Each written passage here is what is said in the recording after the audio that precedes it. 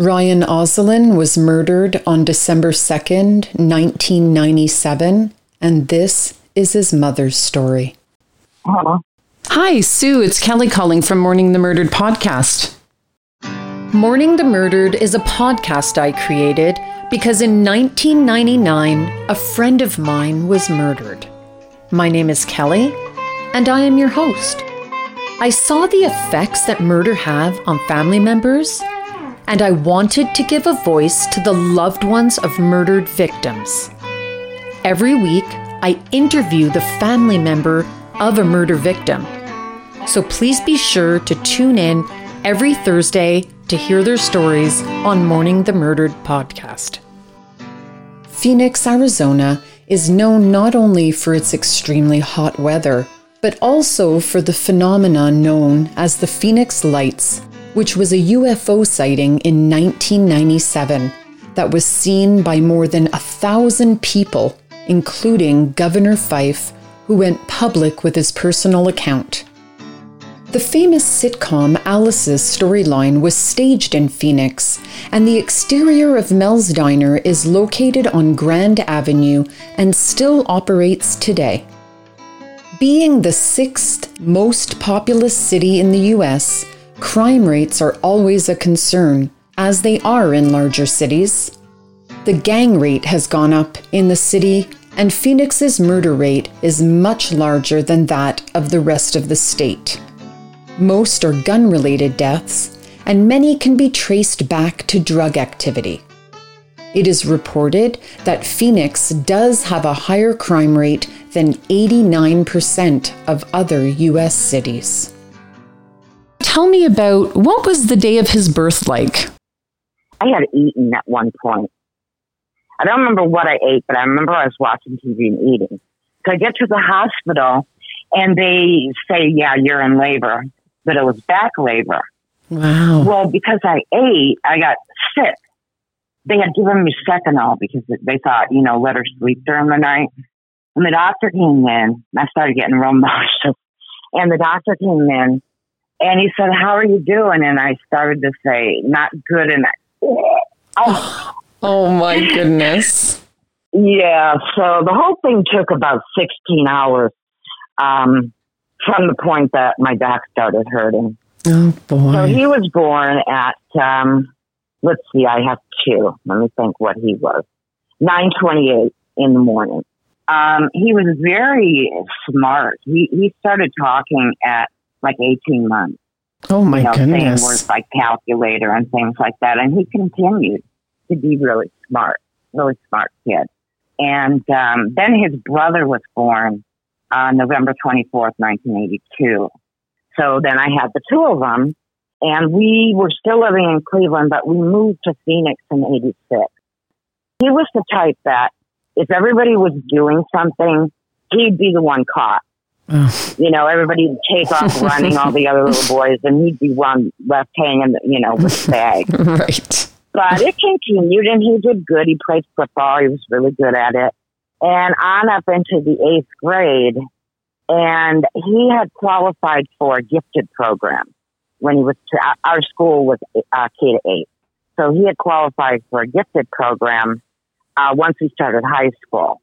Well, at that point, he was with different buddies and hanging out, and I found out he was smoking weed, and he didn't want to do it because all his other friends, he thought would laugh at him. Ryan was a sweet and loving son. He was happy when he found out he was a big brother, and he was close with his younger brother. As children, they played together and enjoyed hanging out with each other. Ryan was an intelligent and artistic child. He created beautiful artwork that was displayed proudly in his family's home. As he got older, he was strongly considering art school to hone his skills as an artist and study in a field he not only loved, but excelled at. He played football for his school and worked on his studies. He was known to be a clever and gifted student. When Ryan turned 17, he became rebellious, as do many boys that age. But his rebellion went further. he started to be involved with a gang. This is the story of Ryan Oslin's murder.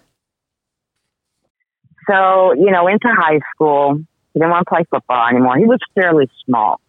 Ryan was really small, short, small.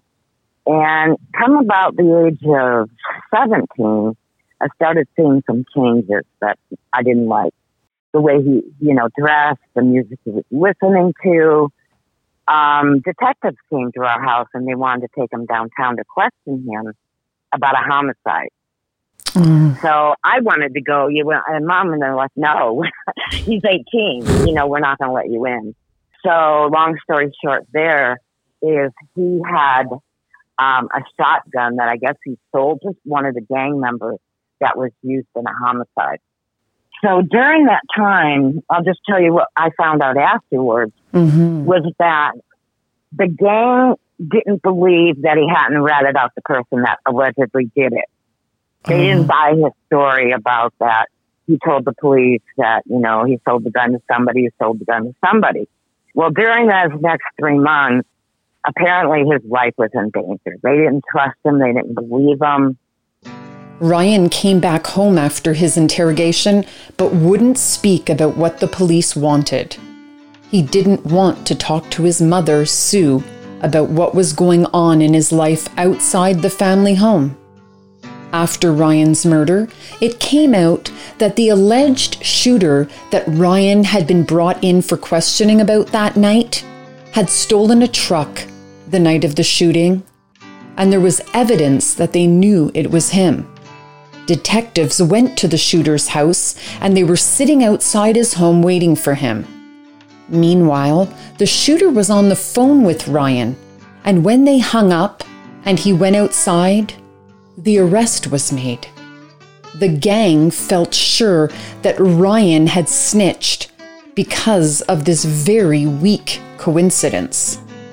The detectives already had the arrest warrant when they were sitting there, waiting, clearly nothing to do with Ryan, and it was later proven that Ryan had never snitched anyhow. More and more signs of gang relations were appearing in the home. At 18, you were legally allowed to own a pistol in Phoenix. Sue found one in Ryan's room. She was becoming increasingly concerned. Ryan seemed to no longer be the sweet young boy she saw when she looked at him. Instead, being replaced with someone who was becoming more and more difficult to live with. On his 19th birthday, Ryan and his father got into a very heated argument. Words were said, yelling was done, and in the end, Ryan decided to move out and live with his grandfather. It was a Saturday. Monday, I called him, and he was driving around, he said, and the last thing I said to him was, I love you. So then Tuesday, the 2nd, went to work, and I just had a feeling I just had that feeling. I remember driving to work, and this feeling of sadness came over me. Well, later on in the evening, his grandfather called, and I was talking, and he said, that Ryan had eaten dinner and then went out, and I went over to one of these guys' house. And it was probably about 7 o'clock in the evening, and all of a sudden, I just started crying. Just silent tears just coming down. And his grandfather's like, what's wrong? And I said, I don't know, I'm just emotional. Well, 2:30 in the morning, we get that dreaded knock on the phone. And Ryan was killed at 7 o'clock. He was with the gang members. They have, this all came out in the trial, but they had gone through a drive-through and bought some beer, which he was too young to be drinking. And somehow they ended up on this one street, and witnesses saw him driving with 3 guys in the car, and they drove by and they said he looked upset. Well, then the car did a U-turn and started going back up the street, and then they heard 3 shots. And I guess his car, it was a cul-de-sac, so his car just rolled onto somebody's yard. And again, that was at 7, so at 2:30 they come. And that was the worst moment of my life. I can see the detective's state to this moment. The heartbreaking news no one ever expects to hear, that your child has been murdered. No matter what field you work in, how much expertise you have, what warning signs you may see, hope still burns brightly within your heart. Hope that this is a phase. Hope that the sweet baby boy you know is still there, lurking just under the surface, will be ready to pop back out at any second. Hope that things will be better tomorrow.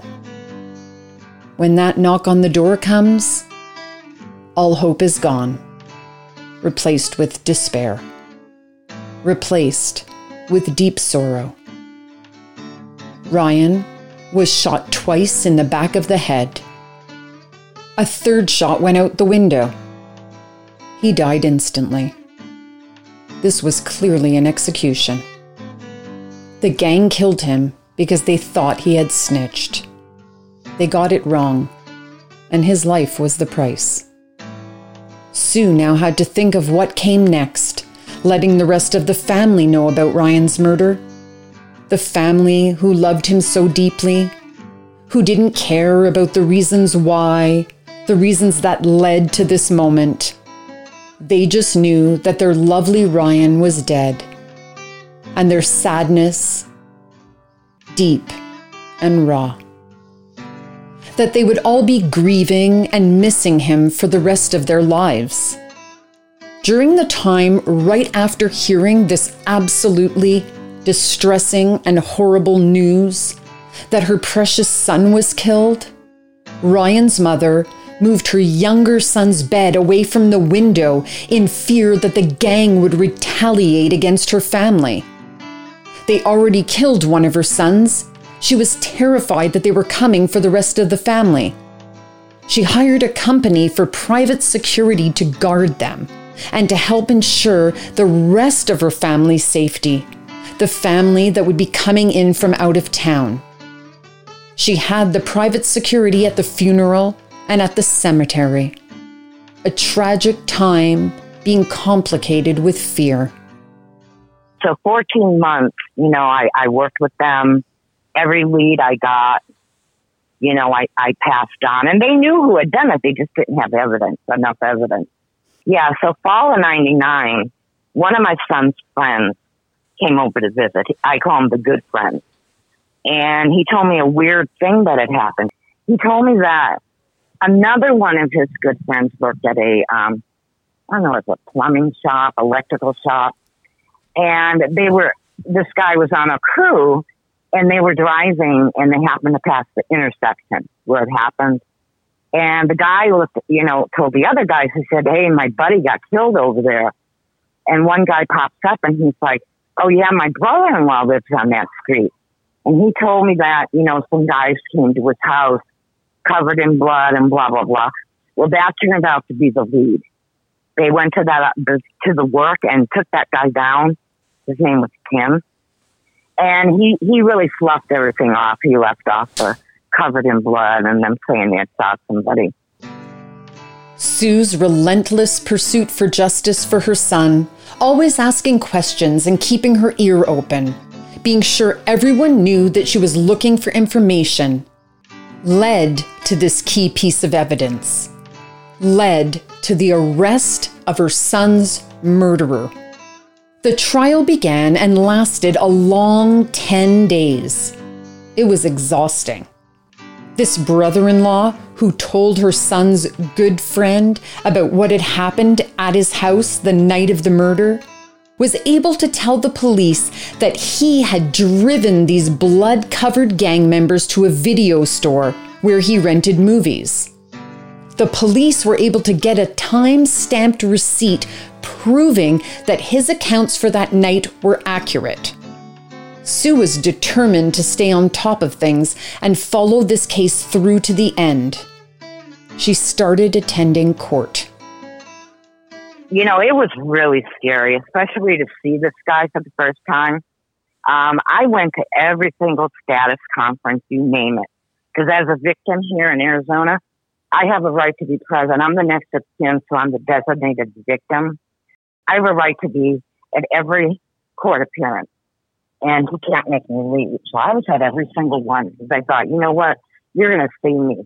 You're going to look at me. The whole trial, I mean, it was horrible. The defense attorney, what a jerk he was. He tried everything because he knew he was out of his league because Cleve, our prosecutor, had been there for 25 years and had never lost a case. And this other guy, I started calling him Dweeb Boy. He had never, I don't know how they got him as a public defender, but he didn't know what he was doing. So he tried everything he could to get me a cell, to the point where the biggest thing I remember is, now, if you use your imagination, we had to have a closed casket. Use your imagination of somebody getting shot twice in the back of the head at almost point blank range. Oh my goodness. Oh my goodness. No. So during the trial, you get a victim's advocate once there's a arrest. So she and I were sitting, and she sits next to me. She goes with me everywhere I go. And we're sitting there, and they start testifying about the crime scene. And she's like, put your head down, because they were showing pictures and stuff. I put my head down, and we were writing notes back and forth to each other. And I said, is it bad? And she said, yeah, you know. Well, she was getting sick at the point. So she was like sniffling and stuff like that. You know, her nose. Well, Dweeb thought he went and he asked for a mistrial based on my quote unquote emotional outburst. So, I mean, every time he turned around. Sue walked out of court at one point when Ryan's pictures were on display. The pictures of him after he had been murdered, grisly scenes that no mother should ever see, as those sights can never be unseen. And you want to remember your handsome son as he was in life. She needed a moment to breathe. She couldn't be sitting in that courtroom with those disturbing images on display. She did what a mother in distress would do to avoid potentially scarring her for life. She was admonished for it by this sleazy defense lawyer who was trying all the dirty tricks in the book to get a mistrial for his client. Grasping at straws, he resorted to dirty pool. Sue just looked straight ahead after a while, not wanting to be the cause of anything that may pose a problem in the conviction of her son's killer. A mom thinking only of the outcome, staying focused on what was best for her child, even in the most harrowing of circumstances. Ryan's mother was now on guard and worrying about any false moves she may inadvertently make. So she just sat there, staring straight ahead. Word of mouth is such a powerful tool. So please help us to reach as many listeners as possible and tell a friend. And let them know that we can be found on their favorite podcast platform. Also, don't forget to join our Facebook group, Mourning the Murdered. I want to send a big thank you out there to all of our supporters. You can donate to the Mourning the Murdered podcast through Patreon or PayPal at mourningthemurdered@gmail.com. That's mourningthemurdered@gmail.com. Thanks so much for your generosity. And now back to the show. There had been various gang members that came. You know, they'd sit in the back of the room. I think they were trying to intimidate a couple of the witnesses. Didn't work. But one of them, you know, was there frequently, and he was sitting back. Well, Cleve was the type. He acts kind of like, if you remember Andy Griffith, what was it, Matlock? Okay. Kind of acts real, like, you know, laid back and stuff, but not Cleve. their mind is working. Right. So they had showed at one point, they got the gang squad detective up, and they showed pictures of the documented gang members. My son's picture wasn't up there. So they showed each one, and what it is it shows their picture, their address, different things like that. So that came down. That was a few days before. Then Dweeb said, well, why would my client, he lived downtown Phoenix. He said, why would he be at that intersection, which was way north, into miles and miles away? He said, well, why would he be there? So then when Cleve got back up, because they get rebuttal, he said, I can tell you there's a gang member in this room right now, me in the courtroom, that lives in, I'm going to make up numbers, 12345 North 35th Avenue, apartment, blah, blah, blah. And I looked at Cleve, and everybody looked at him thinking, he got that quick off of the slide and didn't say anything and held on to that. That's how good that guy was. That's how sharp he was. And he recognized the guy at the back, didn't say anything, but threw that out there, and everybody looked at the kid. The kid jumped up and ran out of the car. While the defense guy is doing his thing, closing arguments, he's putting pictures up on the screen of my son in the car. Now, I already knew they were bad, so here's what I did. I thought this was so clever of me. When he put a picture up, I just take my glasses off and kind of play like I was cleaning them, so I can't see that far. Oh, good.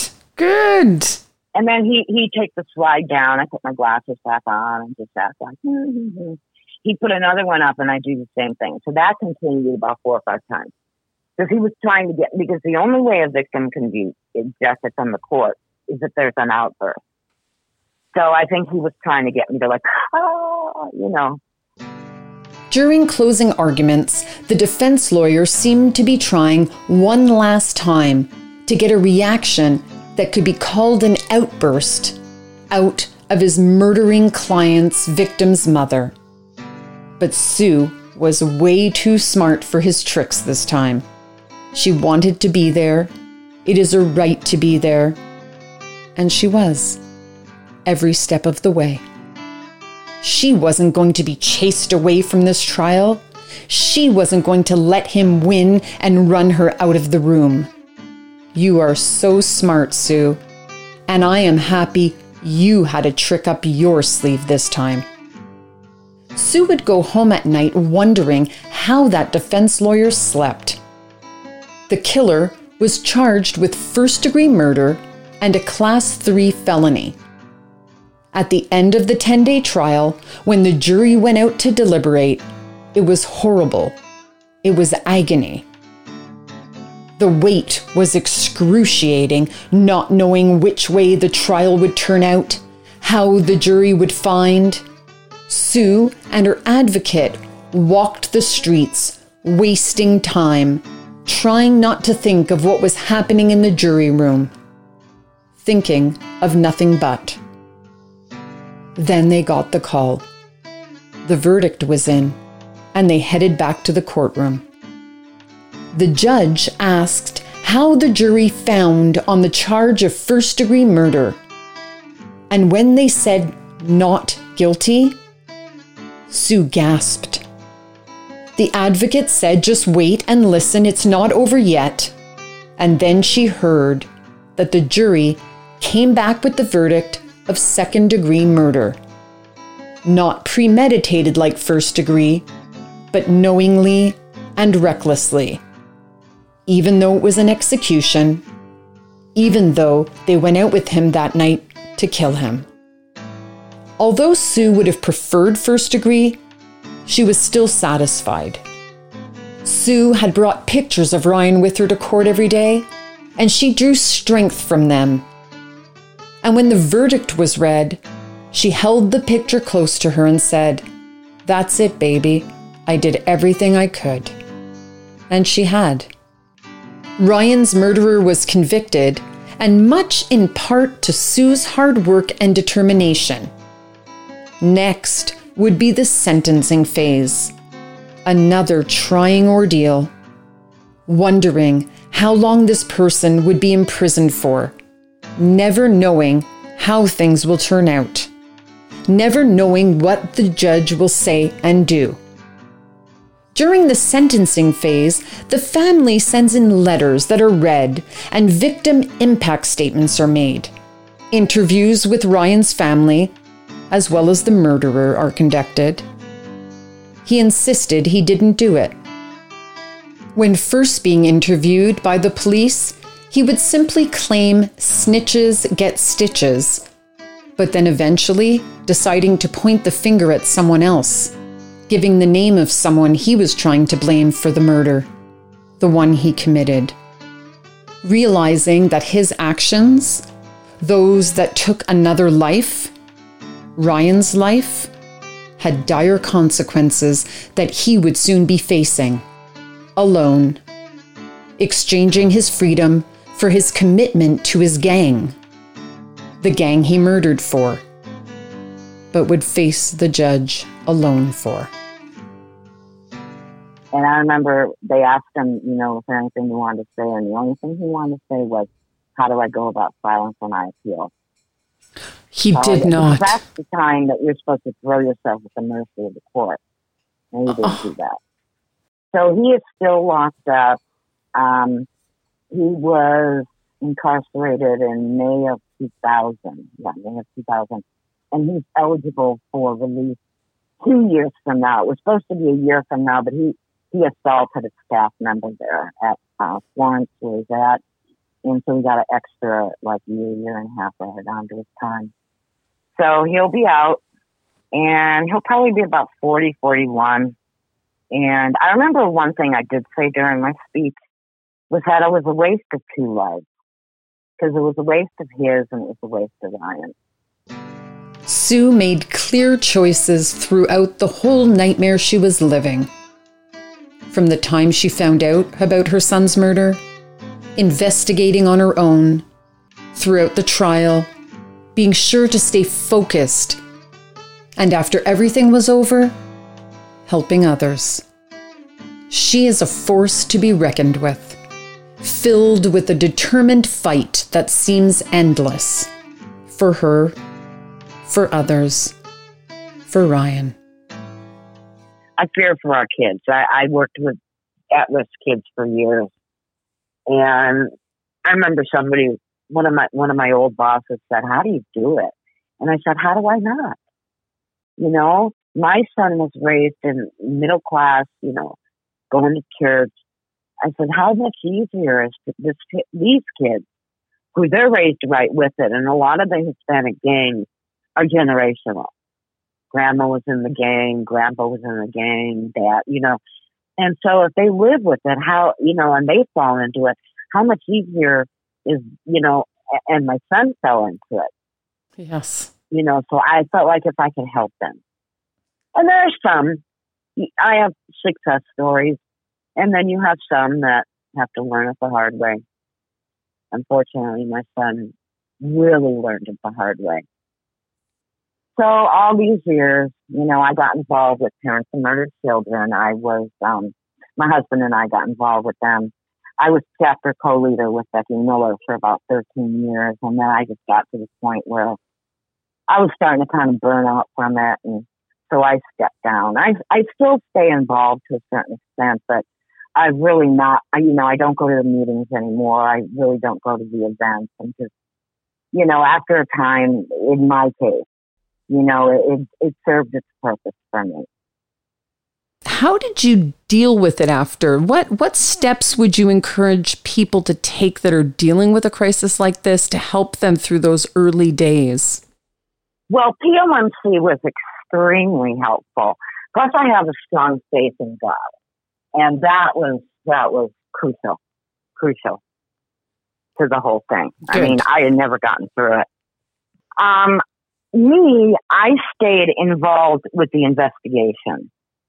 Okay. Some people don't. Mm-hmm. Some people don't. They don't want to know anything. Just do your job. But I'm not that type of person. I have to have information. Right. And that was what helped me get being involved for like 14 months in the investigation, to the point where they'd be like, okay, well, we'll let you know. And to the point where he finally just gave up. And I kind of felt like I had a badge and a gun at this point, that I was a member of them. But that's just my way. So I dealt with it by being very involved, that justice be done. My faith in God and TOMC. I called Becky the very next day, and she still talks about how unusual that is. Some people wait weeks, months, years. But the police had given us a green book, and it was all about, what to do afterwards. And she was one of the group was listed. So that's how I did. But I called her. That's when we started. I would call her, and she helped me through it. Good. She helped me through the funeral. And, I have family here, which was good. But it's when they go away. The family goes away eventually. And then you're just looking at walls. So I stayed off about 2 weeks of work, and then I finally thought, I just can't sit here and look at the walls anymore. So I went back to work. In hindsight, it probably was too soon. Because the job that I was in, I was a case manager, and I had a pretty hefty load. And I had a boss from hell. And he was one of those people that are like, I don't know how you do it, but can you do this too? Kind of thing. Yeah. So I just felt like a lot like they took advantage of my vulnerability, to have me. And I was just in shock. I don't even remember 1998. I'm serious. I would look at documents and things I'd done, and it's like, oh my gosh, I don't even remember that. I mean, the whole year was a blur. Wow. But that's how I got through it. Many people are afraid to discuss it. They're afraid to bring it up, afraid to say the person's name. Don't. That's worse than talking about them. Talk about them. When we talk about them, the good times, don't shut down. Don't be uncomfortable. A lot of people are uncomfortable. I lost a lot of friends. They just couldn't be around me. My best friend, though, she was with me 24/7. And I remember she said to me, it was really hard to be around you. And I'm like, why? And she said, because I knew that if it happened to you, it could happen to me. Oh, my goodness. Because we were kind of like your regular middle-class family. My kids weren't raised with any of that gang stuff, or anything. But so I would just say, if people want to talk, let them talk. Don't try to change the subject. Because a lot of times they'll think, oh, I don't want to hurt them anymore. I don't want them to be sad. Well, we're sadder when you don't let us talk. You know what I mean? Very good advice. Very, very good advice. Absolutely. And I think of the good times, because up until the age of 17, he was sweet. He was very sensitive. He was a lot like me. Matter of fact, people always said he was my clone. And so up until the point that he got involved with these people, he was just the sweetest kid. He worked and he had a truck, and he just, like they say, fell into the wrong crowd. And back in my day, falling into the wrong crowd was, drugs, whatever. Nowadays, that's another thing I would tell parents. Nowadays, falling in with the one group can cost them their life. If you're the kind that can do it, stay involved with the police. And even if you're not the type of person that, wants the information, here in homicides have no statute of limitations. Unfortunately, here in Phoenix, homicides happen just about every day. If you don't keep your son or daughter's murder in the forefront, they just become a file on someone's desk. So, every week, every couple of weeks, call the detective, ask them if there's anything, new. You just want to keep it forefront, because it will just unfortunately fade, as new cases come in. So that's very important. When you're calling the police and staying involved, have one designated family member. One thing that they don't like is when they're getting calls from the aunt and the uncle, and one family spokesperson. It makes it easier on the police. Yes. If they're only dealing with one person, and that was me. And then I would, disperse the information as I got it. You spoke about your son, and you were worried about him being in a gang, and then you thought perhaps he was initiated into this gang or jumped in, I believe you called it. And do you have any sort of potential warning signs for parents that they could look for? Yes, he changed the way he dressed. It was a Hispanic gang. A lot of them are, we're in Phoenix, so we're close to Mexico. The way he dressed, he started dressing like them. His hair, doing his hair like them. The music he was listening to, I totally, it was just completely violent kind of rap. It was rap I didn't like. One day I was in there, and like I said, he never lied, but I saw his bandana. And I remember I was so mad, I kicked it. And I said, and I know what's up with this. But see, he wouldn't lie. He just kind of gave me that little smile, of his. And so I would look at the way they dress, plus the friends. I didn't know any of those people. And, he knew, like I remember my other son was 15. He just turned 15. And I remember he said that once his brother told him, don't make the mistakes I'm making. So he knew. I mean, he had even told his grandfather, that he was glad he had moved because he was away from those people. 3 weeks after he died, I had a dream, and I really don't think it was a dream. It's so vivid. 20 some odd years later, I can remember everything about it. And he was in the dream, and I'm like, what are you doing? What are you doing here? And he kind of looked at me, and I said, Ryan, tell me what heaven's like. And he looked at me, and he opened his mouth, and then he had like this silly little smirk, and he just kind of shook his head with that smirk. And he said something like, you can't believe or you won't believe. And at that point, I started to wake up, and in my mind, I could hear the word beautiful. And I always hang on to that. I don't, whatever anybody's beliefs from the afterlife are, I highly believe it. And I always feel like that dream was a visit. Ryan's brother is married now, and his wife has a big family. She has 4 siblings.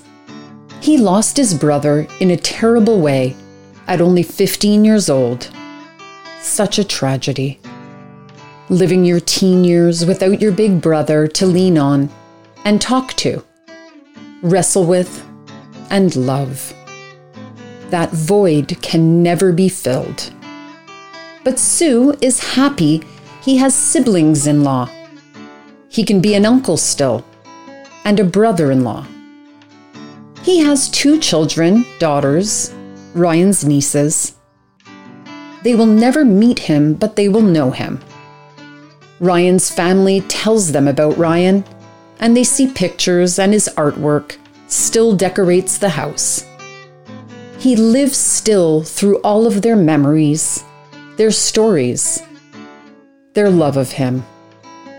Just the other day, Sue and her granddaughters went to Ryan's graveside, spending some time there, visiting, chatting, and the girls decorated Uncle Ryan's grave, his artistic side continuing after death, with his nieces bringing color to his marker, sharing a little bit of themselves with him, their personalities shining through, bringing them closer.